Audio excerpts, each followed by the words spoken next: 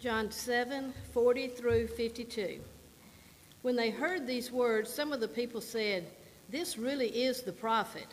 Others said, "This is the Christ." But some said, "Is the Christ to come from Galilee?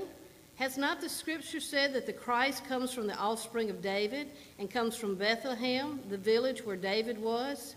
So there was a division among the people over him. Some of them wanted to arrest him, but no one laid hands on him.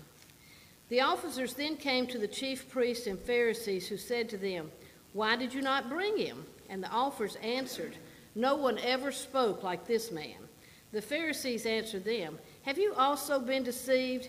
Have any of the authorities or the Pharisees believed in him? But this crowd that does not know the law is accursed."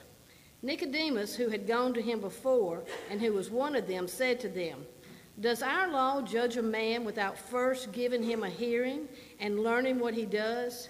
They replied, "Are you from Galilee too? Search and see that no prophet arises from Galilee." Bow with me. Heavenly Father, we just come this morning, Lord, just praising your name, giving you the glory. So, Father, we thank you for your sacrifice that you made with your Son Jesus on our behalf to those who would just believe. We lift up the Son of God, Jesus Christ, as our Savior. Thank you for this church. I ask you to bless and continue to be on this church, Lord, and leadership and congregation, Lord, and those that are out there that Lord, that make up this church. Just ask your blessings be with them. Lift up our nation. Ask you to lead our nation, Lord, with the leadership and the people that will follow your ways, Lord, and do your will. Lord, lift up the nation of Israel. Ask that you be with that country and their leadership in this time, Lord. Thank you for all the things you've done for us. We ask this in Jesus' name. Amen. Amen. Thank you, Ernie and Tammy, for reading and praying for us this morning. I ask you to keep your Bibles open to John chapter 7. We're going to allow our kids to be dismissed to children's church at this time. If you are children's church age kiddos, you all are welcome to go to children's church. Yeah, you can go. Y'all are matching dresses and everything. That's great. Well, I had a friend from Arizona that messaged this morning kind of making fun of us for turning back our clocks. They don't do that sort of thing in Arizona. I can tell you I was grateful for that extra hour last night as we made our way back from Starkville. We were some of the few people who left Starkville happy last night. I won't get into that. I can, but I won't get into that. But it was somehow the road got twice as long coming back as it was going there. So we got back late, but boy, it's been a powerful time together as a church already this morning as we have worshiped God through song. What a blessing to sing what we got to sing this morning about our great God. What a joy to do that corporately. And now we come. Folks, are you just amazed that Jesus saved you? If you're a believer in this room, are you just amazed at who he is and what he's done in your life? We should be. I'm so excited as we come into this text and look at all of this debate going on about Jesus. And no one ever spoke like this man because no one is like this man. He is unique. Have you ever missed something that was just right in front of you? Like something took place or you met somebody and just completely missed it? Some of you might know the name Tony Hawk. He's probably the most famous skateboarder ever. He's well known to many, but like many of us, he's a little bit older now. And people might recognize him as a famous figure, but not be able to compute in their minds who he is in the moment. And he'll tweet sometimes about those run-ins.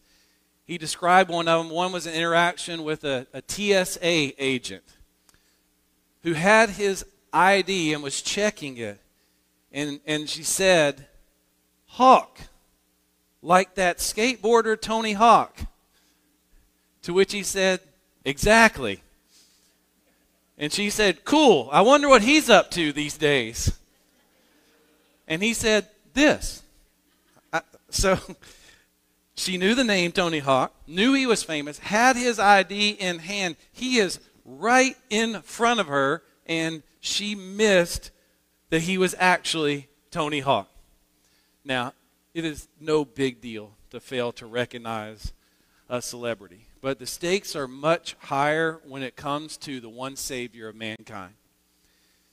Jesus' teaching and miracles don't show up in the text that Miss Tammy read for us today, but what he's been doing in John chapter 7 has brought about division among the people, and they're now debating who he is. And most people seem to miss him. Now remember where we are. Jesus has come. He's taught at the Feast of Booths.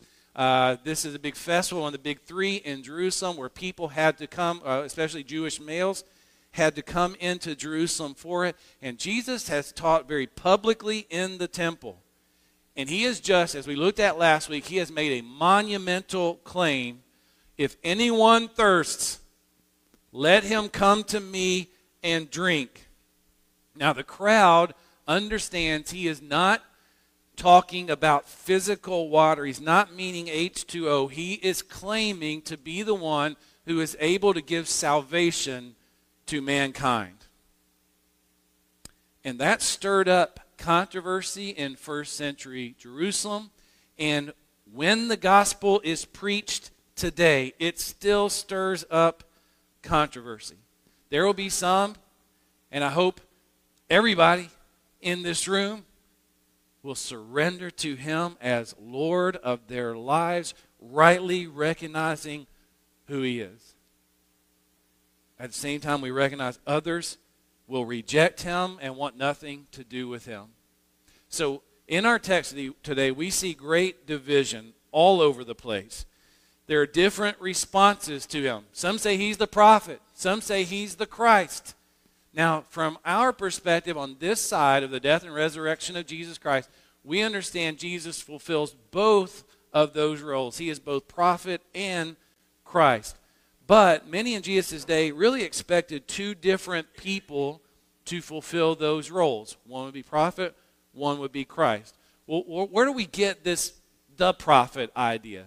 There were lots of prophets in the Old Testament, but Moses himself spoke about a prophet, not about just a prophet, but the prophet who was to come in Deuteronomy 18:15. The Lord your God will raise up for you a prophet like me from among you, from your brothers.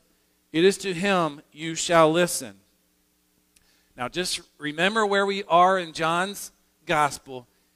Jesus has just claimed the ability to bring water, to give water, the water of salvation, which links us back to Moses and the people of Israel in the wilderness, where God, through Moses striking a rock, brought forth water from the rock for the people. So there is a faction here in John 7, after the Feast of Booths, who would look and say, Jesus is the prophet. Moses gave water in the wilderness. Jesus gives water to us in terms of salvation. So they have that in mind.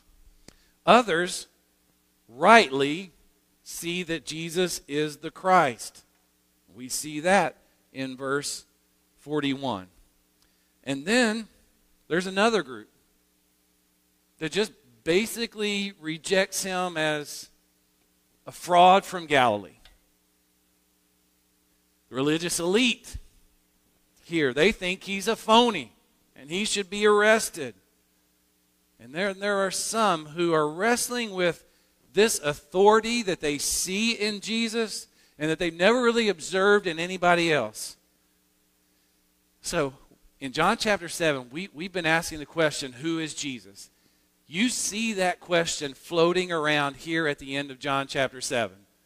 Who is Jesus? That's the question we need to answer and answer rightly. So here are these folks, these different groups, and they're making their own verdicts. But I think it centers around this statement in verse 46, no one ever spoke like this man. And the theme of our sermon today is Jesus speaks like no one else spoke, because Jesus is like no one else is. Now, I want you to see the objections here. There are some objections stated about Jesus being the Christ, and there are really two of them. The people are saying, but the Messiah will be from the line of David. And then secondly, they're saying, he will come from Bethlehem. I hope you're hearing some irony here.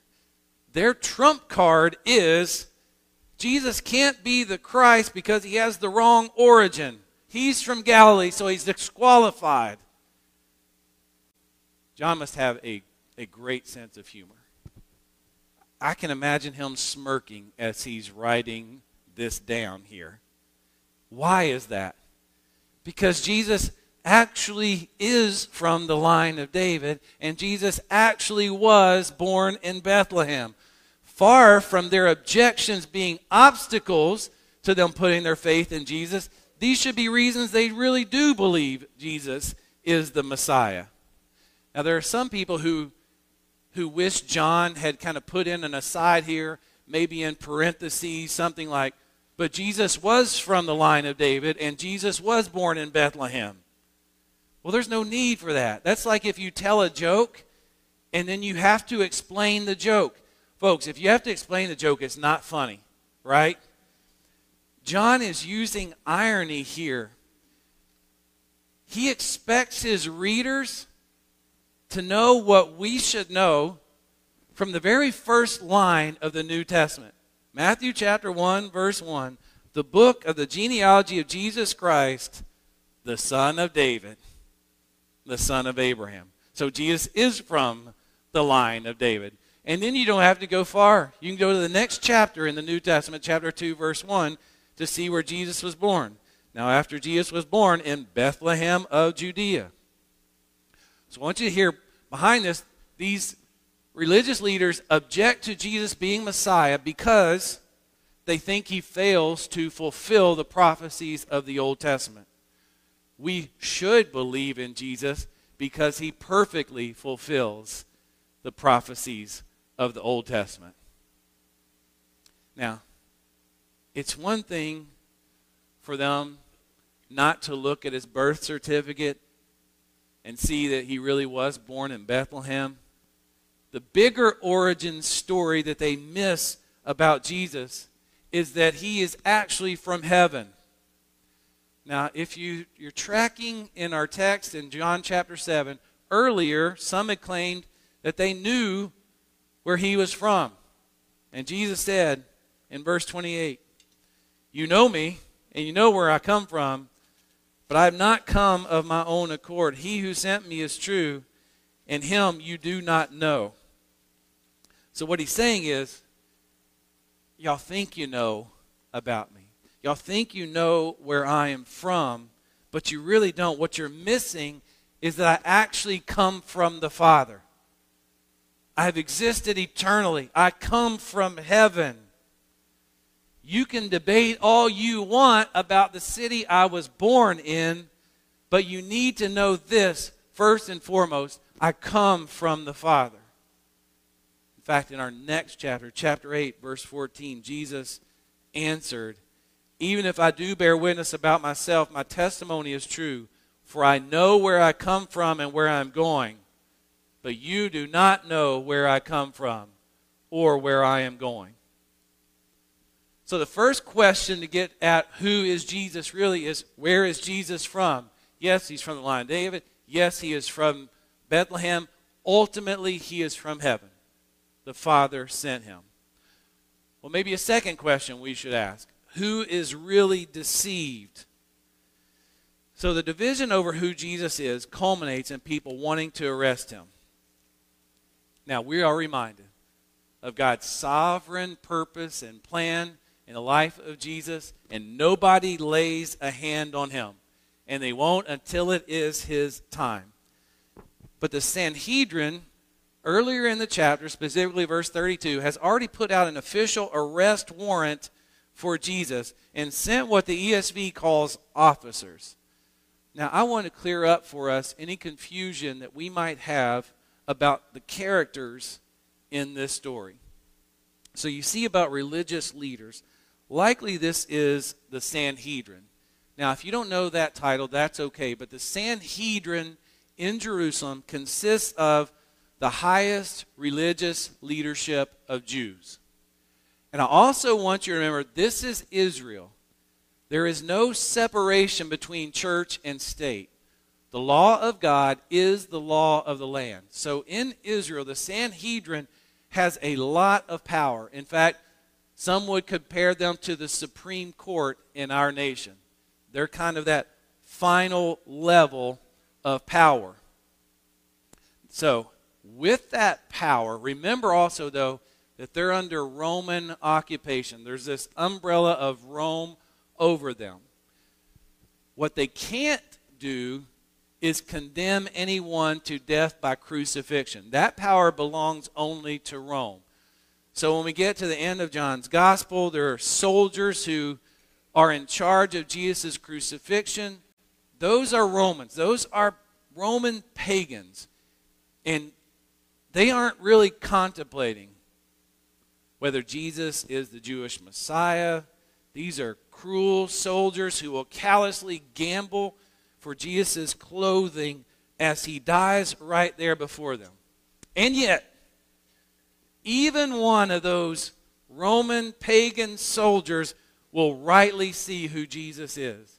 In Matthew chapter 27, verse 54, when the centurion and those who were with him, keeping watch over Jesus, saw the earthquake and what took place, they were filled with awe and said, "Truly, this was the Son of God." In fact, not only do we see one, we see those who are with him rightly recognize as Roman centurions that Jesus is the Son of God.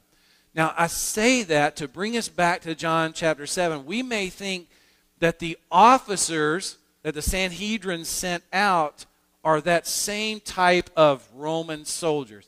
This is where I want us to make sure we understand. That is not who the Sanhedrin sends out here. The officers are actually Jews who work for the Sanhedrin and are authorized to make an arrest. But listen, they're not just any Jew. These are Levites. So if you'll remember, there are 12 tribes in Israel. And the tribe of Levi is the priestly tribe. So my point in all that is to say these officers know the law. They know the Old Testament. They know the prophecies about Christ. These are not ignorant pagan Romans to the Jewish religion. These are people deeply interested in who the coming Christ is, which I think makes their testimony even more remarkable. They're sent out to arrest Jesus, and they come back empty-handed, and they're asked their reason, and here's what they say. No one ever spoke like this man. They recognize he's not like anybody else.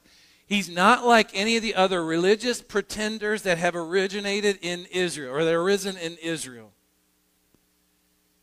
And they're so convinced that they're willing to take a stand even if they're going to face discipline for it. I don't think these guys are naive about the backlash they're going to face from the Sanhedrin.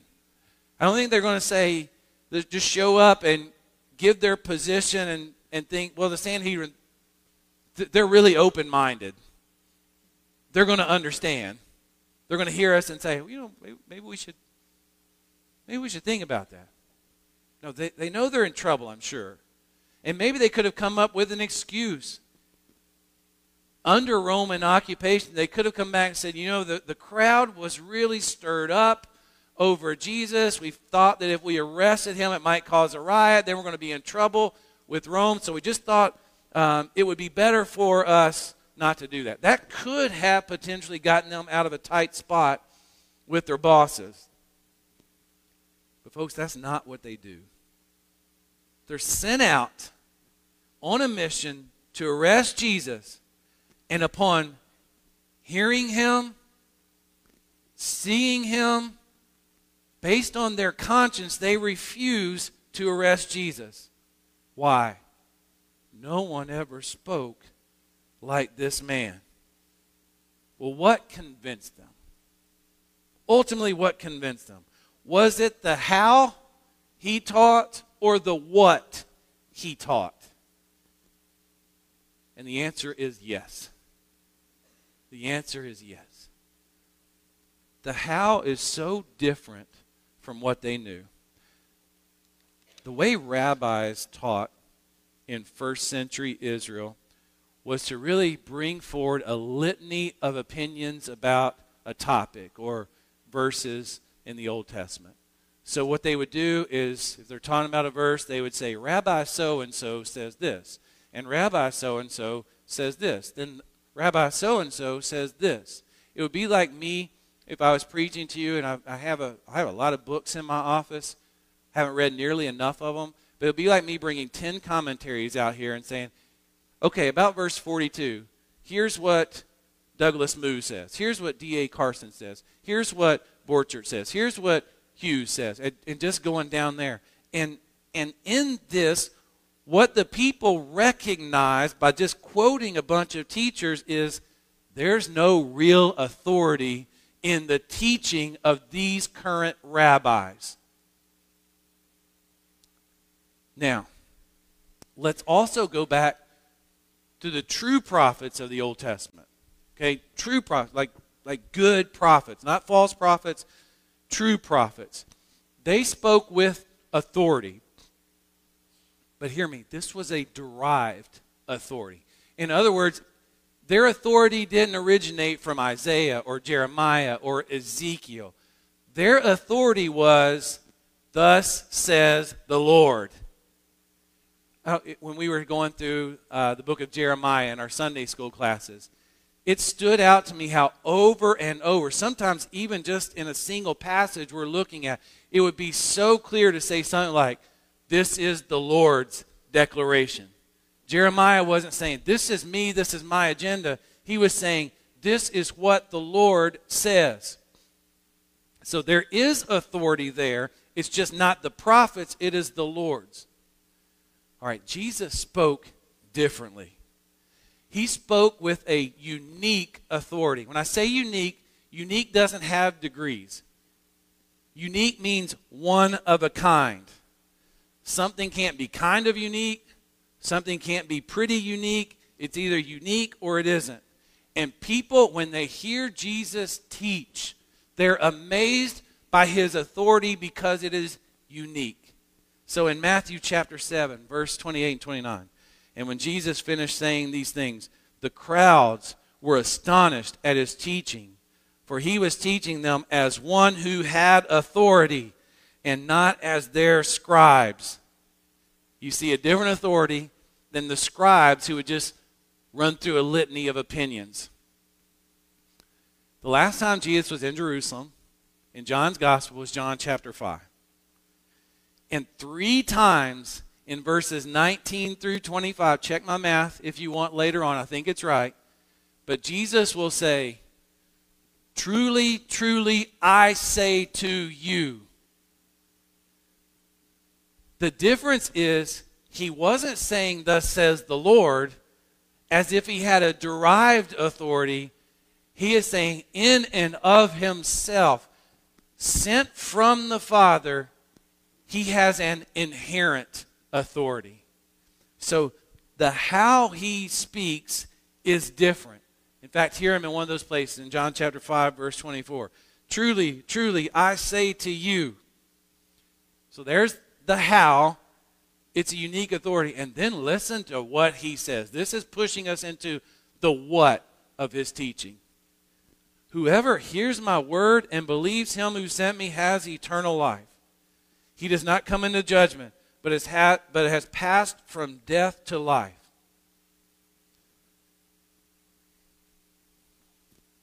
Folks, only the Son of God could say that. He speaks like no one else spoke because he is like no one else is. He gives eternal life. So the officers, when they come back, and it's a short saying, but no one ever spoke like this man. I just thought this week about what are they hearing? Like the content. What are they hearing? And I went back and kind of skimmed where we've been in John's gospel and some of the things that Jesus has taught. And it's so incredibly authoritative, so unique, something only God could say. He told Nicodemus he must be born again. He says that he gives eternal life, that he gives living water. He could tell the woman at the well the details of her life. He could tell an official whose son is dying that his son will live. And only he could back that up. That is bold to say to a man whose kid is dying. But he says it with the authority of one who can heal and who can raise back to life. He declares repeatedly that the Father sent him. He said that the Old Testament bears witness about him. He said that he is the bread of life, fulfilling what we saw in manna in the wilderness. And he said, if anyone thirsts, let him come to him and drink. And church, who could say those things? You couldn't say them. I couldn't say them. Only the one who is God in the flesh could say that. So the officers are so right. No one ever spoke like this man. Now, even more literally, what they say is, no man ever spoke like this man. You say, why are you clarifying that? Why are you saying no man ever spoke like this man? Well, Jesus or John may again be using some irony here. Maybe he's smiling again because he knows that Jesus is not just a man. Is he fully man? Absolutely. But he also knows that Jesus is fully God in the flesh. That's the very first line in John's gospel. Is such a bombshell spiritual truth to us. In the beginning was the Word, and the Word was with God, and the Word was God. So the officers are so right. He spoke like no one else spoke because he is like no one else is. So they've just told this to the Pharisees. How do you expect the Pharisees to respond? If you weren't reading ahead, maybe if you didn't know some of the character of the Pharisees, you might think, well, these guys have a point. Maybe we should just kind of stop our arrest proceedings and give some thought to what Jesus is teaching. But if you know the Pharisees, you know that's not what they do. Here's what they say. Have you also been deceived?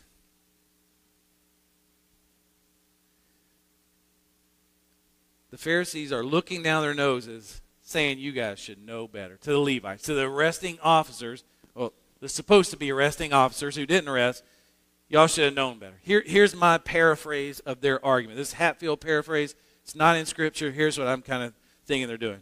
None of us incredibly smart, educated, handsome Pharisees have believed in this guy. Only the losers in the crowd around us have believed. And you guys are deceived.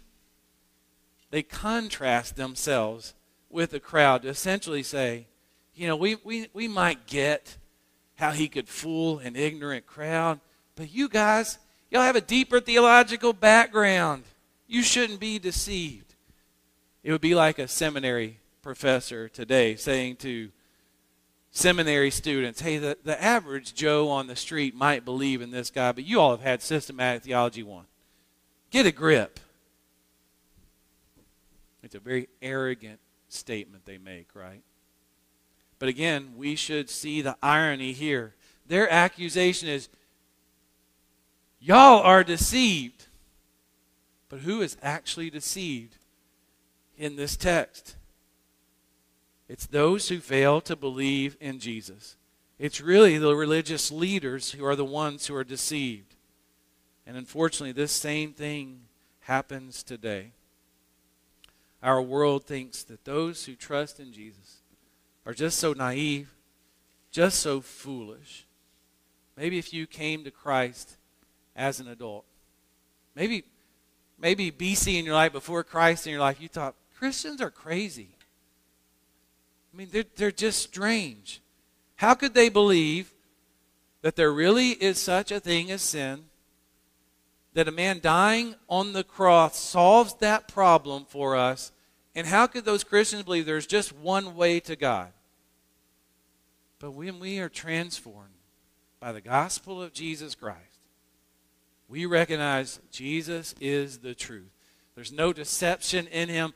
He is the way, the truth, and the life. No one comes to the Father except through him. He is truth. And yet there is a deceiver who wants to keep us from seeing that truth. Paul writes in 2 Corinthians 4, and even if our gospel is veiled, it is veiled to those who are perishing. In their case, the God of this world has blinded the minds of the unbelievers to keep them from seeing the light of the gospel of the glory of Christ, who is the image of God. Folks, 2 Corinthians 4:4 is happening in John 7. Church, it happens in our world today. But the light still overcomes the darkness. And the veil gets pulled back, and we see rightly who Jesus is. And when we put our trust in him, we who are cursed have the curse lifted. You say, where do you get that type of language, Pastor? Well, our third question we're asking, who is really accursed? The opinion of the Pharisees about the crowd, it's not just kind of low, folks. I mean, it's about the worst opinion you could have of somebody. In verse 49, but this crowd that does not know the law is accursed. Now look, that's not just some generic insult they're bringing out. And likely in the background of their minds is Deuteronomy and the curses that are stated. And we can see something like Deuteronomy 27:26. Cursed be anyone who does not confirm the words of this law by doing them. And all the people shall say, Amen. So we want to take that accursed language and glory in the gospel. Why did Jesus come? Jesus came to bear the curse. Jesus came to die for those under the curse, so he could lift the curse from us and give us the blessing of God in salvation.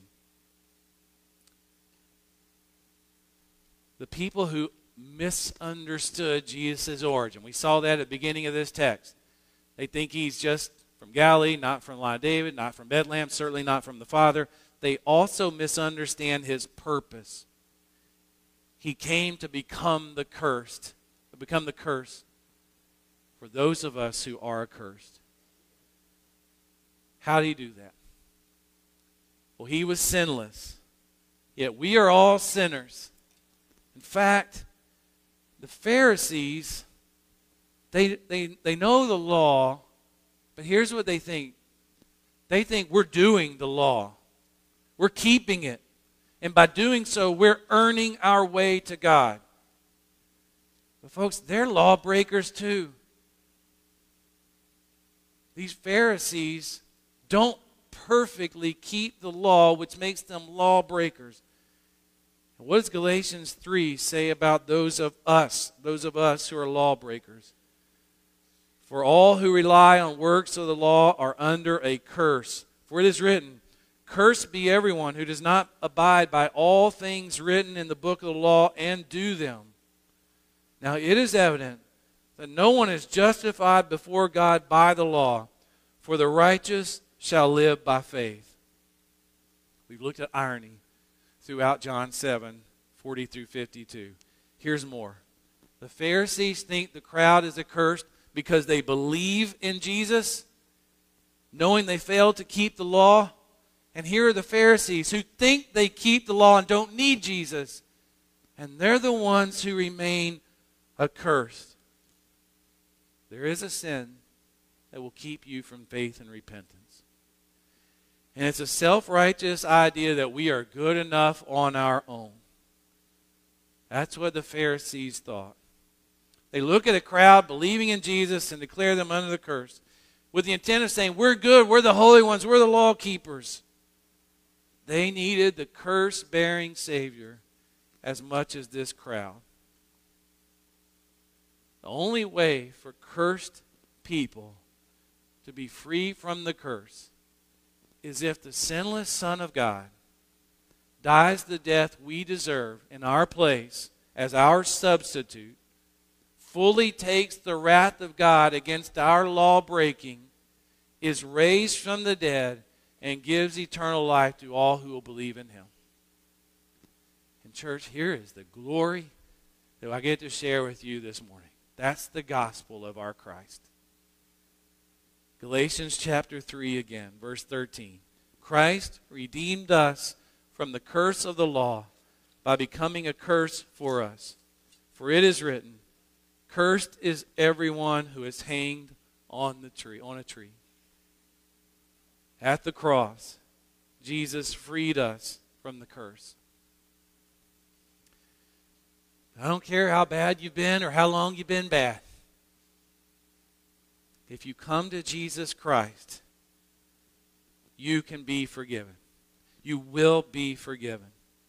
I reviewed this week the testimony of Robbie Galilee. He is senior pastor of Long Hollow Baptist Church in Hendersonville, Tennessee. But I want you to hear his description of himself on page 1 of his book, Growing Up. I thought I'd hit rock bottom when I stole $15,000 from my parents. I was a 25-year-old drug dealer, hopelessly addicted to prescription medications. The police were on my trail, and my prosperous life suddenly fell apart. That is a man far from God, right? He's also a man changed by the power and grace of God. On his first night in drug rehab, someone told him that Christ loves him in spite of what he had done. And that night, he turned to Jesus in faith and repentance. That's such a radical story of God's grace. And we have similar radical stories among our church membership. And while I use that term radical to describe that transformation, the truth is, whether you're saved out of the sin of drug dealing, or out of the sin of self-righteousness, or out of the sin of gossip, the grace of God in your life is radical. It is incredible. We who were under the curse rightly had it lifted by a curse-bearing Savior at the cross. Now, since Jesus spoke like no one else spoke, because Jesus is like no one else is, what should we do in light of that? Number one, if you have not yet put your faith in Jesus, whether you're in this room listening, whether you're listening on Facebook or radio, wherever you've been, put your faith in Jesus. Nicodemus, at the end of this text, kind of stands up for Jesus. He doesn't put a lot on the line, but he does say something. The Pharisees do not kindly greet him. They basically call him a Galilean too. And they mean by that a harsh insult. Are you from Galilee too? Now, we have established Jesus is from the line of David. Jesus was born in Bethlehem. He fulfills those prophecies. But in the Gospel of Matthew, Matthew will show Jesus fulfilling Isaiah 9 by, in a sense, showing that Jesus also came from Galilee. I'm not saying he was born in Galilee, but he comes out of Galilee to do something. So I want you to hear Matthew chapter 4, verses 12 and following. Now when he heard that John had been arrested, he withdrew into Galilee. And leaving Nazareth, he went and lived in Capernaum by the sea, in the territory of Zebulun and Naphtali, so that what was spoken by the prophet Isaiah might be fulfilled. The land of Zebulun and the land of Naphtali, the way of the sea, beyond the Jordan, Galilee of the Gentiles. The people dwelling in darkness have seen a great light. And for those dwelling in the region and shadow of death, on them a light has dawned.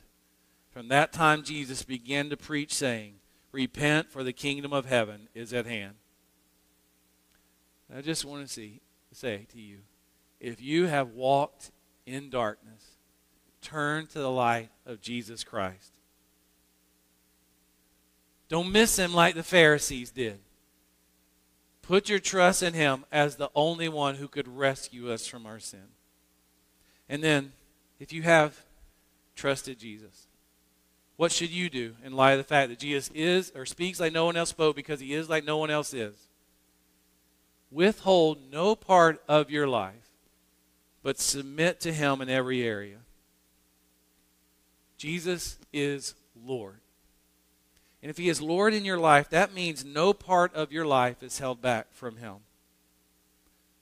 I'd like you to ask yourself, are there areas of my life that I'm still putting myself over, that I haven't surrendered to Jesus? Or are those areas in my life that I have surrendered but I keep taking back? Would you ask yourself, are there areas that I need to submit to the Lord Jesus Christ, the authoritative Lord Jesus? Are there things that you need to repent of and allow Jesus to transform in you? As a follower of Jesus, as one who has placed their faith in him, are there areas to repent of? The officers answered, No one ever spoke like this man. No one ever has. No one ever will. Because no one is like our fully God, fully human Jesus, the only mediator between God and man. Let us pray. Father, we thank you for this text. Thank you for the glory of Jesus. What an honor it is to serve him. Lord, thank you for saving wretches like us. For every person who has come to faith in Jesus, they are forgiven a mountain of spiritual debt. Thank you, Jesus, for bearing the curse at the cross. Thank you for redeeming accursed people like ourselves. And Lord, we pray that you will redeem more. We pray for the nations, that they would hear the good news of Jesus. We pray for our neighbors to hear and respond rightly to the good news of Jesus. God, save people in the nation, save people among our neighborhoods. And Lord, thank you for saving us one way, through Jesus. God, we owe you all our praise, all our glory. In Christ's name we pray. Amen.